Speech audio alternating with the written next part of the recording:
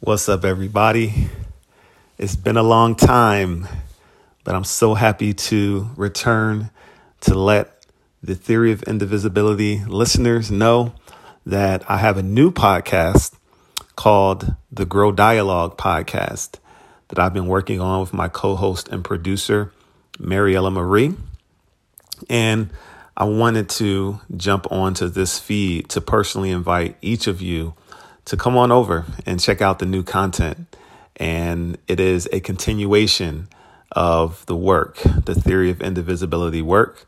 And the Theory of Indivisibility concepts are interweaved into everything that we do with the Grow Dialogue podcast.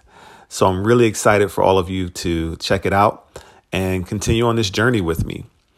I'm going to read the podcast description to you so that you can get some insights into what to expect. So here goes. The Grow Dialogue Podcast is a liberation project that explores equity, inclusion, belonging, conflict resolution, and culture in the workplace and beyond, including in our personal relationships, families, and communities.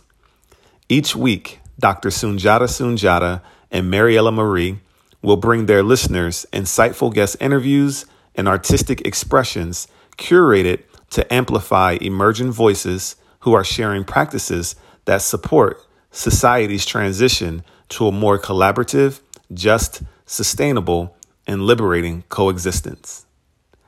I can't wait to see all of you there.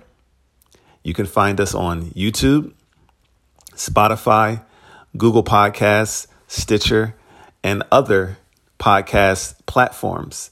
And I'm really excited for you all to check us out on YouTube because you get to see a visual of the podcast. You get to actually see Mariella Marie and I, as well as the guests that we interview, as well as the artistic expressions that come with this show.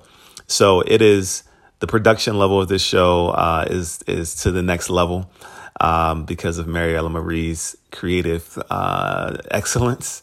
And again, I just can't wait for you all to check it out and to hear your feedback. And hopefully you all will continue on this listening journey and learning journey and ultimately loving journey with me and with us. So as always, until next time, I love y'all. Peace.